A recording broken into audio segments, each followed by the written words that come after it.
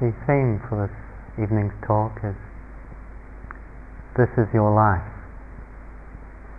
Probably some of you are familiar with the television show that involves finding some, relatively well-known person and surprising them with the story of their life in the form of a book and various people. And it's kind of interesting how that the sense of "this is your life" is sort of like an accumulation of various significant events or people, and the view perhaps that we all have that this is in fact what our life is. To look as we may reflect on our life, what perhaps come to us in response to the idea of our life is various significant events, various significant moments. And yet what would it be for us to consider? What is the most important moment of your life? How would we respond to that phrase? The most important moment of your life. We might notice that our mind sort of maybe moves towards the past or the future in that, looking at maybe our birth as a significant event, maybe some achievement that we've brought about through great effort, maybe this moment in which a significant relationship was established for us with a partner, perhaps the birth of a child. Perhaps we might look towards the future, our dreams of what will be the most significant or the most important thing. And yet, for all that, our mind will tend often to move towards significant events in the past or imagined significant events of the future. Truly the most important moment of your life is right now. And the practice of meditation, the Dharma teachings that we are exploring, are essentially to understand what this means. There's a beautiful poem by Wu Min. 10,000 flowers bloom in spring, the moon in autumn, a cool breeze in summer, snow in winter. If your mind isn't clouded by unnecessary things, this is the best season of your life.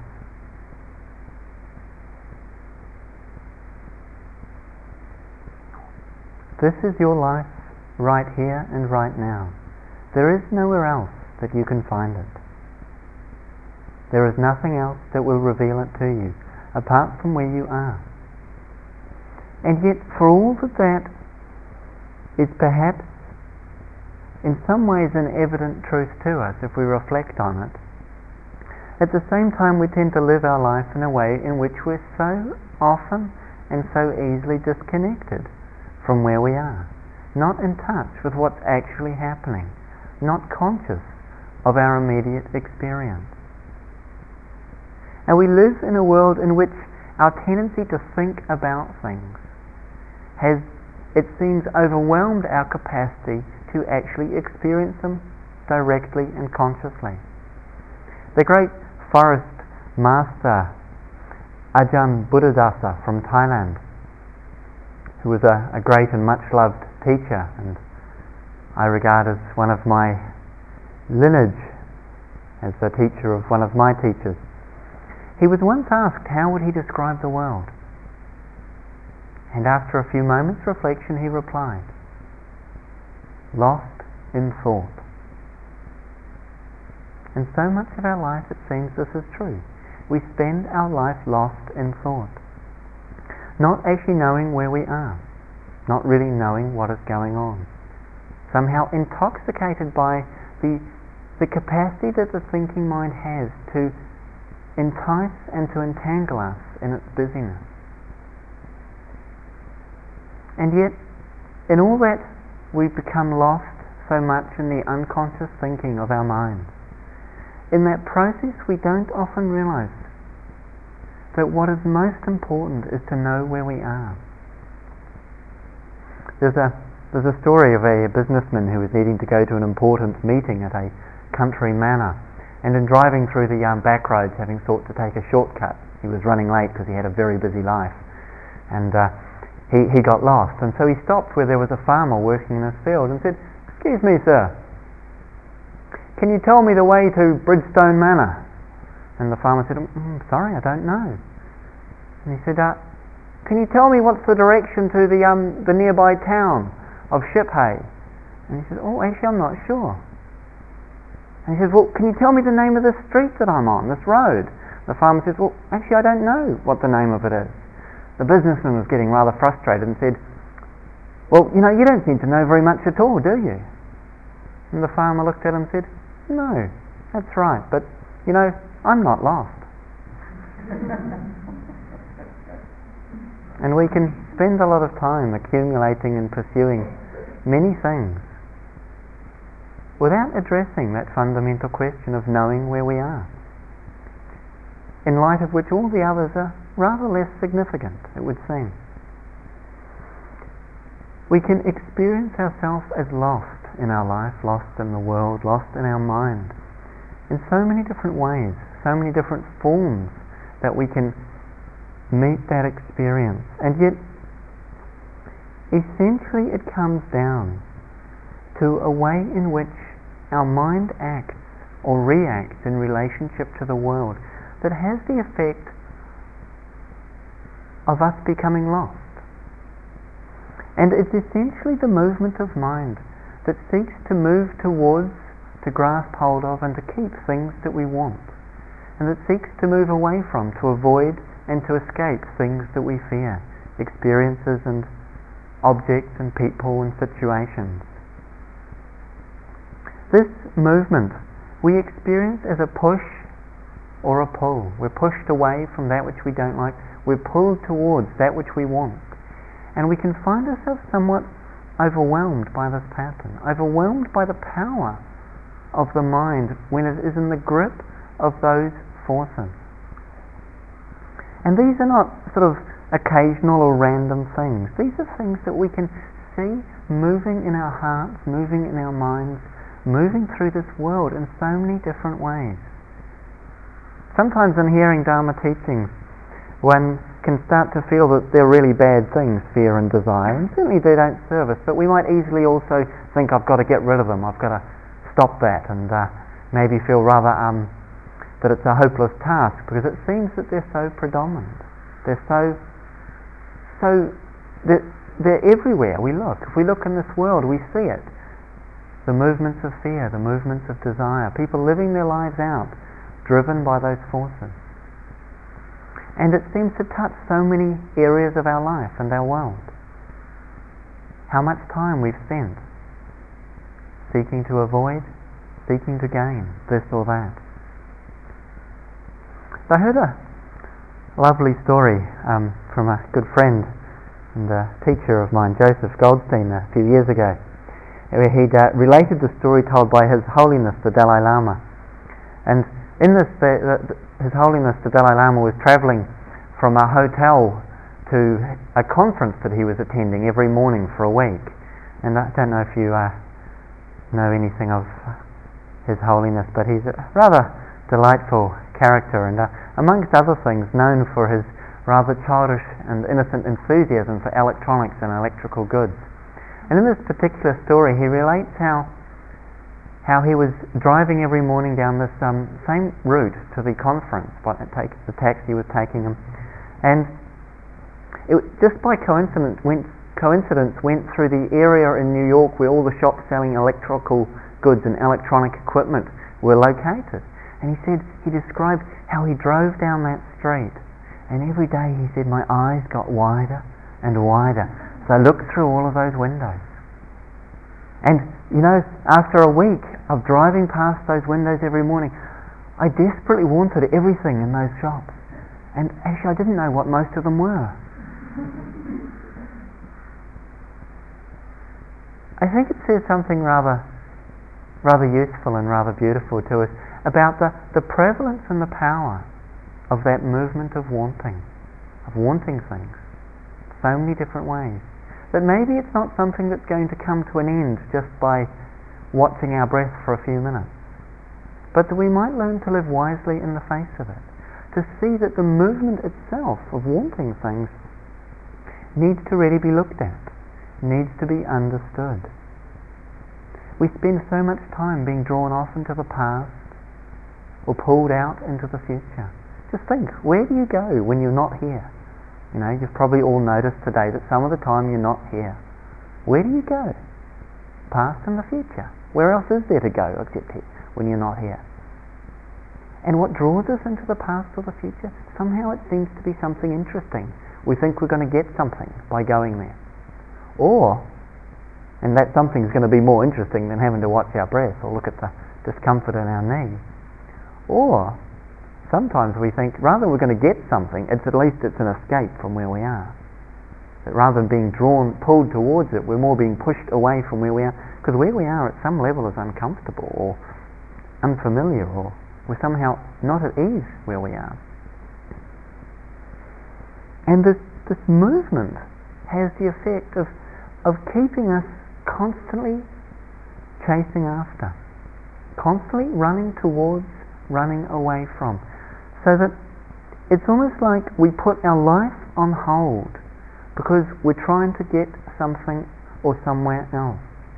It's like we're operating on autopilot much of the time. If we don't make the effort to be present, if we don't make the intention to pay attention, which is essentially what meditation is. Strip away the forms and the approaches and the particular subtleties of it. The essence is the intention to pay attention. We can't necessarily succeed in that intention, as you've, again, all had opportunity to find out, and I suspect most of you have. Some of the times we're able to be present, some of the times we're not. But we can establish that intention. But when that intention to be present isn't there, we just seem to be following almost like on a set of invisible rails, or as though we're caught in a groove in the mind that we can't seem to escape from. And any groove that we find ourselves in, the more times we travel the groove, the deeper it becomes. And you can do walking meditation and you walk back and forth enough, after a while you can see where you've walked in the grass. If you walk back and forth a few more times over these days in the same place, you'll see the grass starts to dry a little bit. If you do it for a few weeks, it will wither. It will go yellow and then brown and then die, and then there'll just be mud. If you kept walking back in that forth on that same place for long enough, eventually you'd dig a rut in the ground. And eventually, if you kept doing it, you'd disappear from sight. Much of our life we actually spend, we've followed these sort of unconscious patterns so familiar, so often, that we actually disappear from sight. We lose consciousness. We don't actually know where we are anymore because we're in such a deep, familiar rut. And the rut takes many forms and many expressions, but its underlying movement, its underlying attraction is somehow this feeling that something is missing, that something is wrong, that something needs to be fixed, and that we have to somehow get something or get somewhere else or someone other or become somebody else in order to resolve our life. But we're so busy and we're moving so fast in that process trying to get to that place or that person or that situation that actually we don't really have any time or any space to notice where we are, or even notice what we're doing and whether it's truly serving us. It's like we're always reaching out for something and we're always off balance, reaching towards this or pulling away from that, and we feel that the only way to find balance is to run even faster towards or away from. But that's exhausting. There's no rest in living in that way. And when we come on retreat, we sit down, not particularly demanding activity, watch your breath, go for a quiet walk, come back. We find that we're exhausted, barely staying awake. How does that happen? Some of it is actually the residue of a life in which we've been running, chasing, pushing, seeking to pursue or to escape, without stopping and questioning, does this truly serve me? Does this truly contribute to my well-being and my capacity to be of benefit in this world?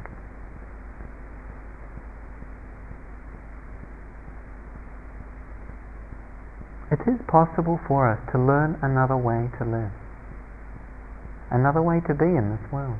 And while this tradition and these teachings come from Asia, the Buddha having lived in India 2,500 years ago, and the teachings having been preserved primarily in Asia, in this tradition particularly in Southeast Asia.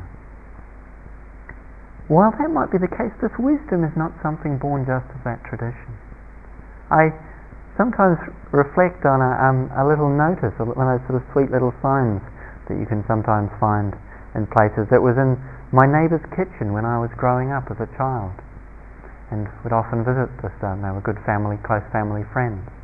And there was just that little, one of those little notices that said, "Don't worry, don't hurry, and don't forget to smell the flowers."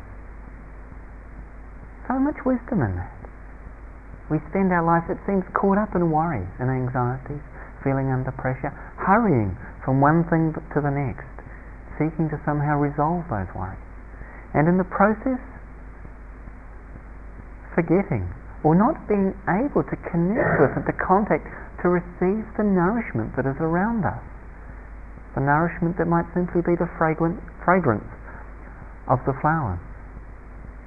And of course, exactly what that looks like is different for each of us, because I saw this cartoon on the notice board in the manager's dining room recently. There was this cow sitting on top of a hill with its legs crossed, and obviously it was a wise cow.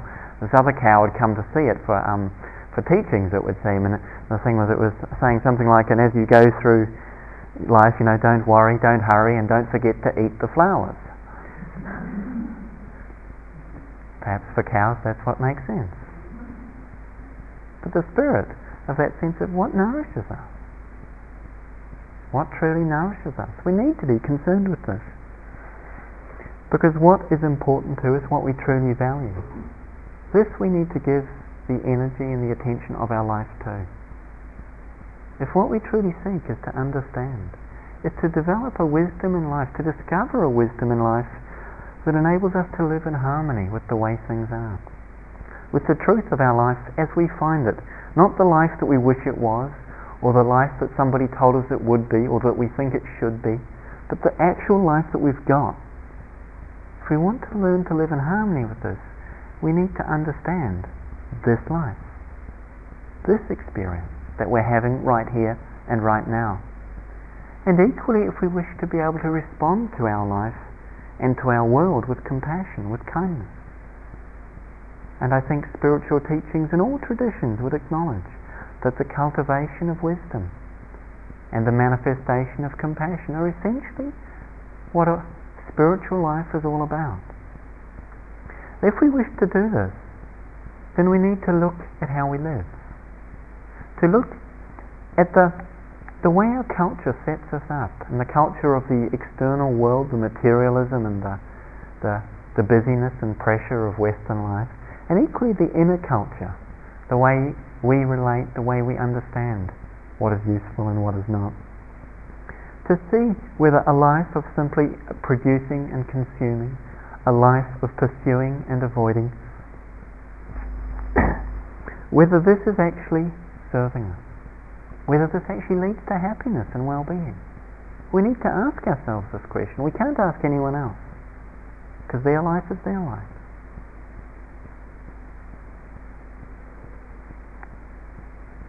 So what do we notice if we ask that question? We can be pursuing, seeking to attain particular things, job, relationship, house, family, possessions. We can in meditation similarly be trying to have a pleasant mind state, a nice experience, perhaps something cosmic would be nice after a few days, whatever it might be. But look at what goes on.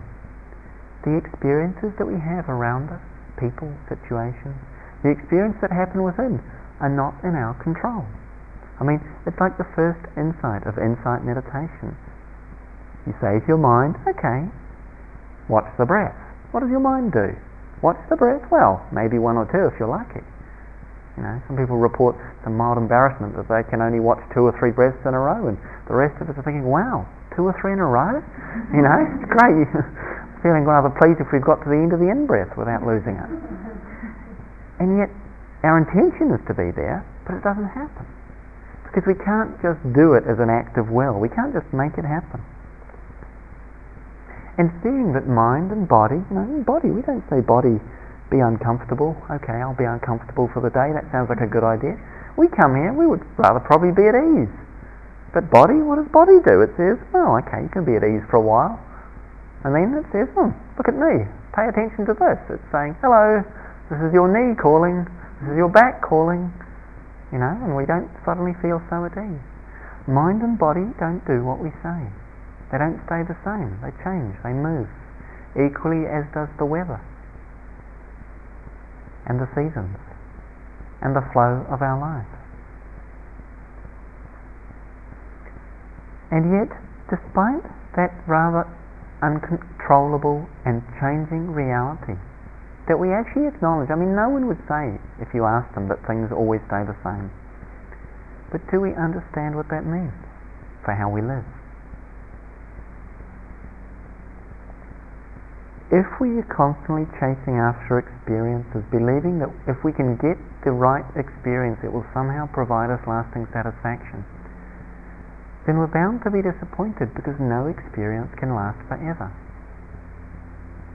And if we spend so much time running away from the difficult, we might wonder if that makes sense, given that no experience, no matter how difficult, can last forever. Because this is the nature of experience, and we see it as we see the breath come in only to leave, to rise and to fall. Every experience has that nature. But something in us doesn't quite believe that. Something in us has got a rather remarkable degree of hopefulness. We shouldn't feel bad about that, but we need to understand it. The good story told about Mullah Nasruddin, who's a Sufi figure used as a sort of a teaching figure in stories, and he's something of a wise man and also something of a fool. Although one might suspect that his foolishness is simply to wake us up to our own. And the story is told that one day Nasruddin was sitting in the village square on a market day, and he'd purchased a large pile of bright red hot chilies. He was picking them up one at a time and eating them. And his face was red and flushed. He was obviously in quite a degree of discomfort. His nose was running, his eyes were streaming. And his friends came up to him and said, Mullah, what are you doing? He said, I'm eating these chilies. Picked up another one, bit into it, and his whole body sort of shook with the heat and the obvious pain that it was being caused, and a whole new stream of fluid pouring out. And they said, Mullah, we can see you're eating chilies. Why are you eating those chilies? And he said, I keep hoping to find a sweet one.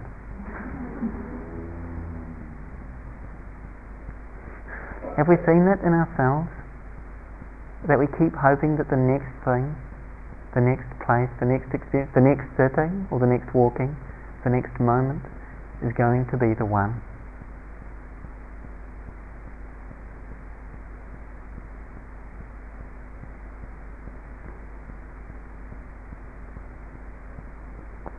It's like we sometimes feel that we have all the time in the world.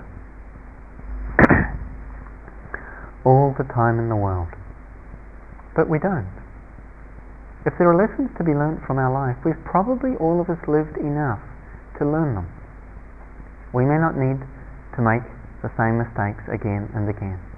We don't need to keep picking up more chilies and eating them to know that chilies are of the nature to be hot. We don't need to keep picking up more experiences or projecting onto situations or people or things the hope that somehow they can do for us what no other experience has been able to. Because if any of them could, surely one of them would have by now and we'd have stopped. Wouldn't it?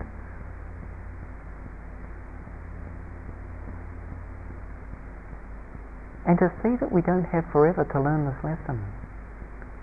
To start to understand that this condition of being alive is not forever. This is something that perhaps brings us to a place of spiritual inquiry. To realize that this is not forever. The story is told in one of the great Indian classics, and I'm not sure if it's the Mahabharata or the Ramayana, but it's a story of a great battle. And after which Arjuna, who is the hero of the story, is speaking with Krishna, who is his charioteer, and who represents wisdom in the story. Arjuna asks Krishna, he says, and Krishna is one of the gods in the Hindu pantheon, and therefore great capacity to see and to know all things. He says, in your vast vision of the universe, what is the greatest miracle? Asks Arjuna. And Krishna replies, the greatest miracle is that while all around them people see others dying, they do not believe that it will happen to themselves. And again, none of us are probably going to deny, if anyone asks us, that we're mortal, that we will come to an end of this life. But do we actually truly believe that in a way that informs how we live? Because if we don't, then at some level we haven't truly understood this. The Buddha once compared our human life, and if we spend it simply chasing experience, running after this, running away from that, he likened the situation to children playing with their toys in a house that was on fire. And you know, sometimes we're sitting in meditation and it's so hard to stay awake. It's sort of like, it's just such an effort. We feel like, we just could melt into the ground. It's like, our backbone has become jelly. And as far as, intending to be present, it's sort of this vague idea that we don't really have any relationship to. And we're convinced that really, there's not a drop of juice left in the system. It's out of gas. We might as well just let it fall over. And yet, suddenly the fire alarm went off. We smelt smoke. How alert and awake would we be in the next moment? Would we be sitting there, I'm a bit tired to get up. No, I think I'll just lie down and rest. No, we'd be out that door in moments. So we might need to ask ourselves, just how interested are we in being awake? How interested are we in being present? And without wanting to set up any expectations of needing to sort of emulate such things, certainly the stories that are told to us of great practitioners and masters of meditation, it can be quite inspiring. And one hears stories of sort of Tibetan lamas who would meditate cross-legged on the edges of great precipices, knowing that if they fell asleep and tumbled forward, they were gone. And it takes some real commitment to do that. Or something that might be a little closer to what's possible for us to imagine is an incredible story I read of Korean Zen master, Master Kusan, who was the teacher of Martine Batchelor and a good friend and one of the guiding teachers here at Gaia House. She was with him for 10 years in Korea. And he describes in his book how he came on retreat and he was really feeling committed to this retreat, but he was very drowsy. And realizing that he was overwhelmed with drowsiness and so tired, but he really wanted to practice, he made the resolution to practice standing on tiptoes for a whole week. We got a week. If you have problems with falling asleep, standing on tiptoes will solve it. Again, I'm not suggesting you actually do that. I think it's kind of remarkable that someone could. And one might just be inspired to think, well, what can I do? How important is it to me to be awake? How important is it to me to actually do what it takes to be here? Why would we choose to make that kind of effort?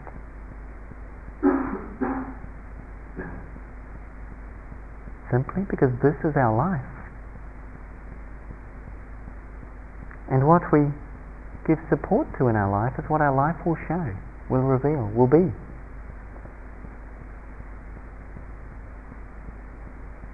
So what is important to us?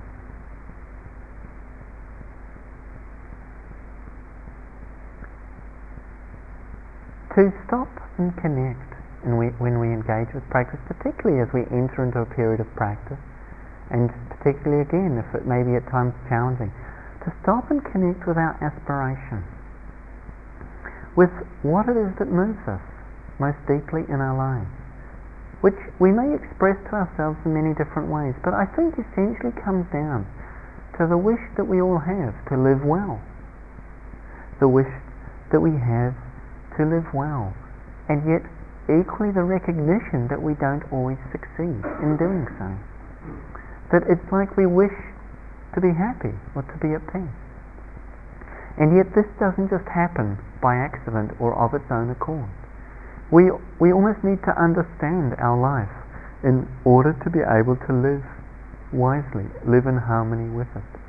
And insight meditation is to seek to understand our life. To understand, almost as if to stand under our life, to be humble in the face of what our life may seek to teach us, rather than suggesting or believing that we already know how it should be and that it should fit in with the way we want it, rather than understanding that perhaps it's for us to learn to live with the way that it is. To see that when it comes to living well, we don't necessarily know how to do that.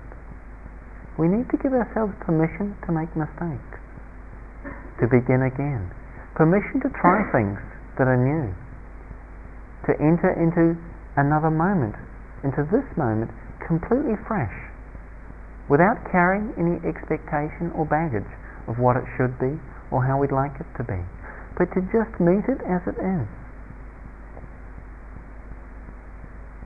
To be able to begin again and again. And we can see that something starts to happen in this process. The Buddha himself would regularly suggest and encourage practitioners, people such as ourselves seeking to explore meditation, to live a spiritual life, to connect with our own basic goodness, to recall the kind actions, the kind intentions, the acts of generosity or of nobility that have been part of our life. Acknowledging, of course, that there's been more to our life than just those, but to not just emphasize all the places where we've got it wrong, all the times we've messed up, all the ways we could have done it better or improved. Of course there's room for that, or we wouldn't be here.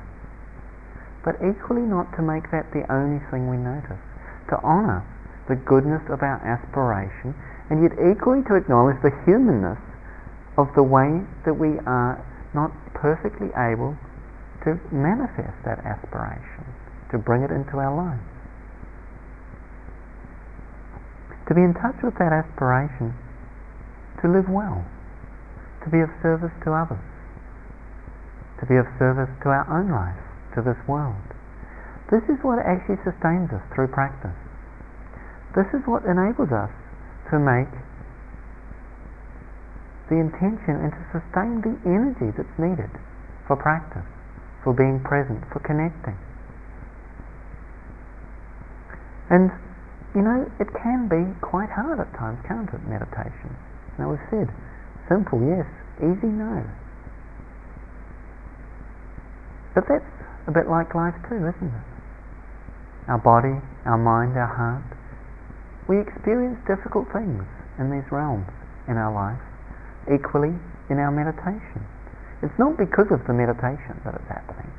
It's just in meditation we see it rather more clearly.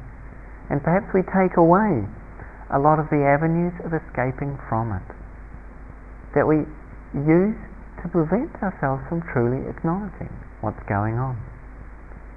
So here we cultivate attentiveness, we cultivate mindfulness through coming back again and again, through sustaining and reconnecting with that intention just to be here, to just notice one breath, to just notice one moment, to recognize the place where we just lose it and we're gone.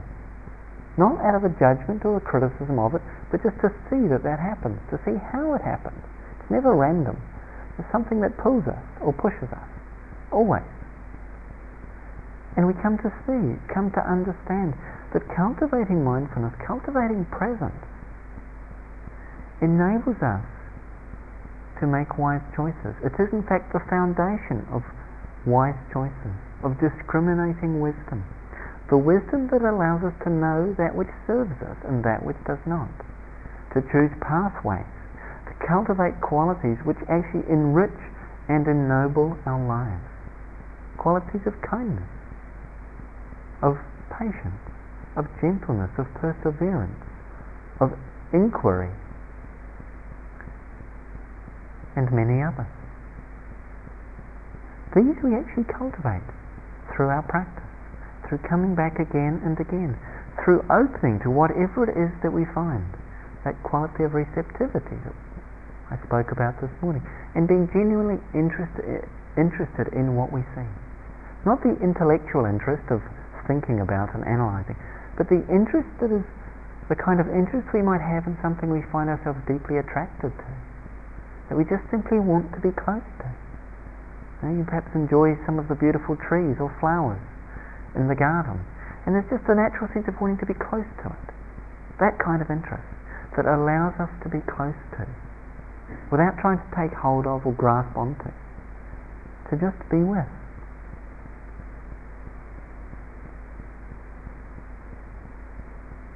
To see, however, that much of the time we're kind of caught in a pattern whereby we tend to react to experiences that are pleasant by trying to grab hold of them, experiences that are unpleasant by pushing them away, and other experiences that are kind of neither, by sort of not being interested at all.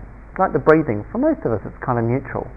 It's not like a movie. You can watch a movie for 45 minutes without a problem, and actually we watch some of the movies in our minds for 45 minutes without too many problems either. But the breath is kind of neutral. It's not that exciting. It's not causing us any great grief. Just the breath, one breath in, breath out, breath down. But this tendency to either grab hold of, to push away, or to be disinterested in, actually disconnects us from where we are. Disconnects us from what is actually happening.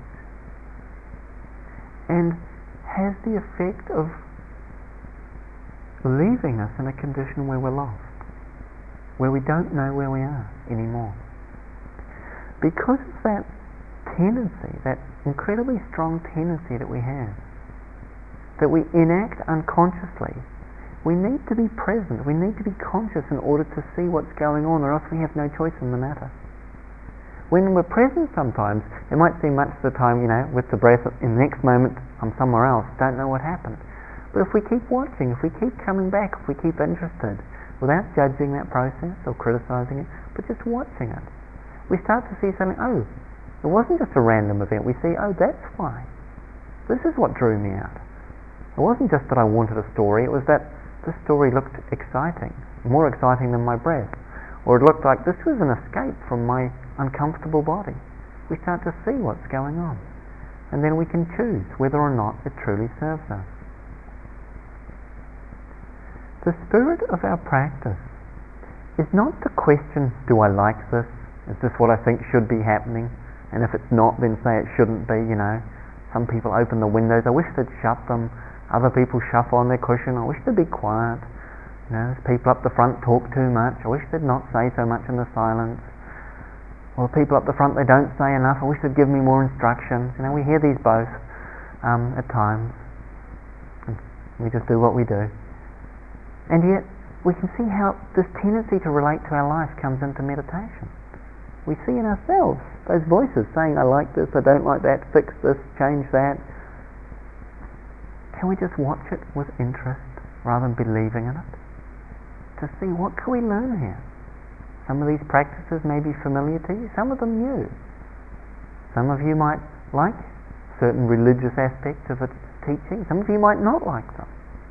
Some of you might want there to be more of that, some of you might want less. But can you just look at that and see? What can be learned here, rather than do I like it? This shift is the shift that defines the movement from a worldly life to a spiritual life. Not whether we sit cross-legged. Sitting here cross-legged trying to get a good experience, you might as well go outside and lie in the sun and try and get a good experience. It's not that different. Or down to the shop. It's quite a walk from here, unfortunately, or maybe fortunately. But we see our minds doing it, not to judge our mind for doing it, but to see it and say, what can I learn here?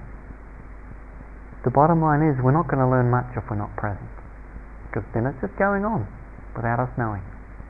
So we come back again and again to see, to learn, to connect, and not just because we can learn in that process, but equally because it nourishes us. It is challenging, and yet in order to be able to learn and to grow, we need to be willing to be challenged. It's all very well to stay in safe territory. But actually, even in all of you coming here, you've already expressed a willingness to step out of what is safe and what is controllable and what is known. Whether you knew you were doing that or not, that's part of what you've done. And so to be willing to stay with that, to not all too quickly decide, oh, I've had enough of that, I want to get it back under control, I want to try and make it as comfortable as I possibly can here. Not that we seek discomfort, but we seek to understand comfort and discomfort, and to understand what it is to live well in a world that presents these experiences to us. So be really gentle with yourself regarding what arises. Times when you can be present, times when you can't be. Notice what happens with the clear intention to be present, to not react, to not get caught up, and yet when you do lose it, space out, react, get caught up, that's what happened. It's okay. You can begin again. The present moment has an infinite capacity to forgive us by offering us the chance to simply begin again with no history. No need to worry about the last meditation, the last breath, or the last moment. Just this one. And equally not to be concerned about the next one. Just this one is all we're ever asked to be with, to connect with, and to open to. And as we start to do that, we see that although it's hard to make that effort to be present, in each moment it seems easy just to say, I've done this enough, I'll space out, I'll just give up, next time I'll come back and, I'm going to sleep through this sitting, but the next sitting I'm really going to do it. Or the next walking I won't sort of sit under a tree all for 45 minutes, sometimes it's appropriate to sit under a tree, of course, but sometimes it's appropriate to do the walking meditation.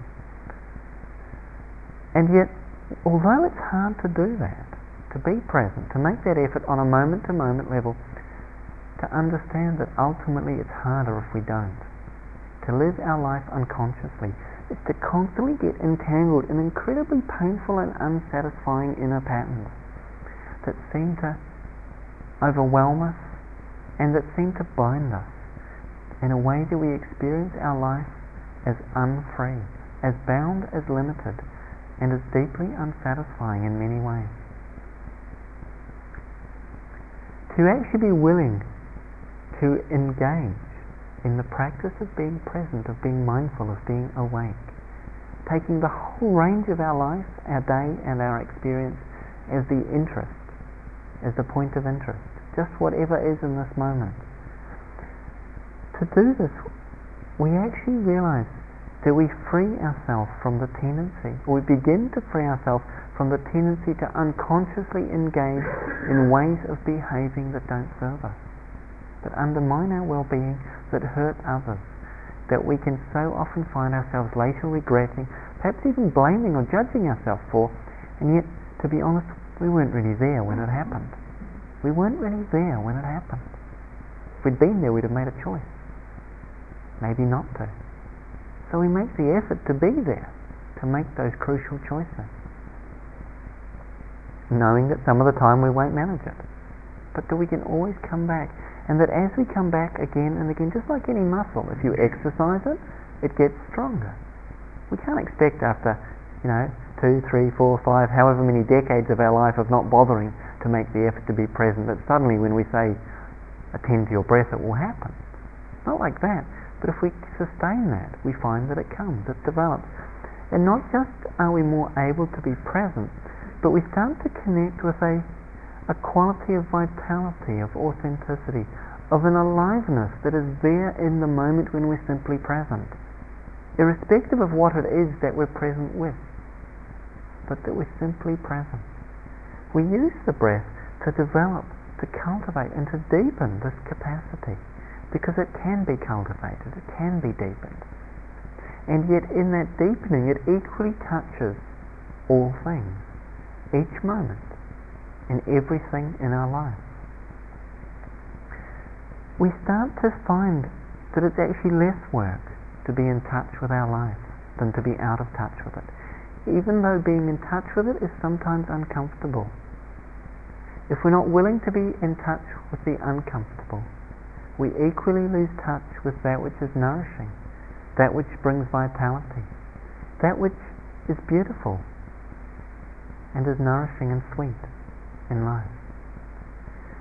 So this quality of presence that we cultivate, this capacity to connect with where we are, this is something that it actually starts to bring us back into a more natural condition of mind, which is simple presence, which is simple being. Beingness, we could say, rather than the habitual doingness and the busyness and the stress that creates. Learning simply to be. It's not something we have to do, but it's simply what we discover when our mind is not in the grip of craving and of fear or of disinterest. So when we see those movements, we learn to recognize them for what they are, not to despair, not to judge them or to criticize them, but to understand that they are not who we are. They're simply patterns, habits, and tendencies that we can learn to respond to skillfully, not by trying to push away, but nor by having to act them out, but just by watching, by observing them, coming to know them, to see that ultimately they have no power over us other than what we give to them when we do not understand them. To understand then in that simple presence of being that there is an inherent and natural lawfulness to life is what we come to understand, is what we come to discover through simple practice of meditation. Ultimately we start to see, we start to recognize that in fact it is our lack, it is in not being present and not being connected and not paying attention, not being awake, that this is in fact the basis of the suffering of our life. In our sleep, our unconsciousness, we cause and we experience so much pain and so much unsatisfactoriness, so much a sense of yearning for something deeper or richer than what perhaps we have found. And the more that we're present, the more that we learn that it's possible for us to actually be awake just here, just now, in this life, in this moment, we see that we do not need to escape from our life. We do not need to fix it or to get something else and bring it into it, but to learn to live wisely in the face of it and the very midst of it. In this, we find the space and the possibility of holding that which is challenging or difficult, and equally of opening ourselves to receiving that which is precious and profound, that which is peaceful and beautiful in life. And it is this which we are engaged with in this meditation practice and in this retreat. So can we just sit quietly for a moment or two, please?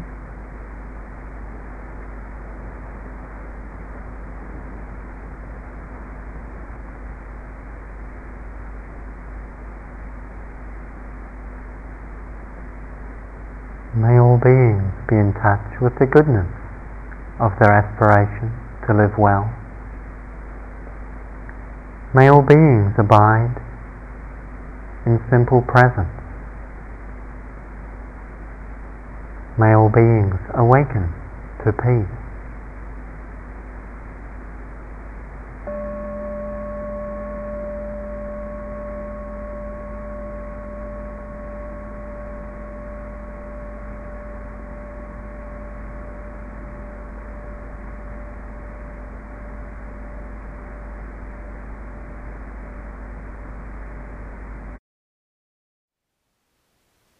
Thank you for listening.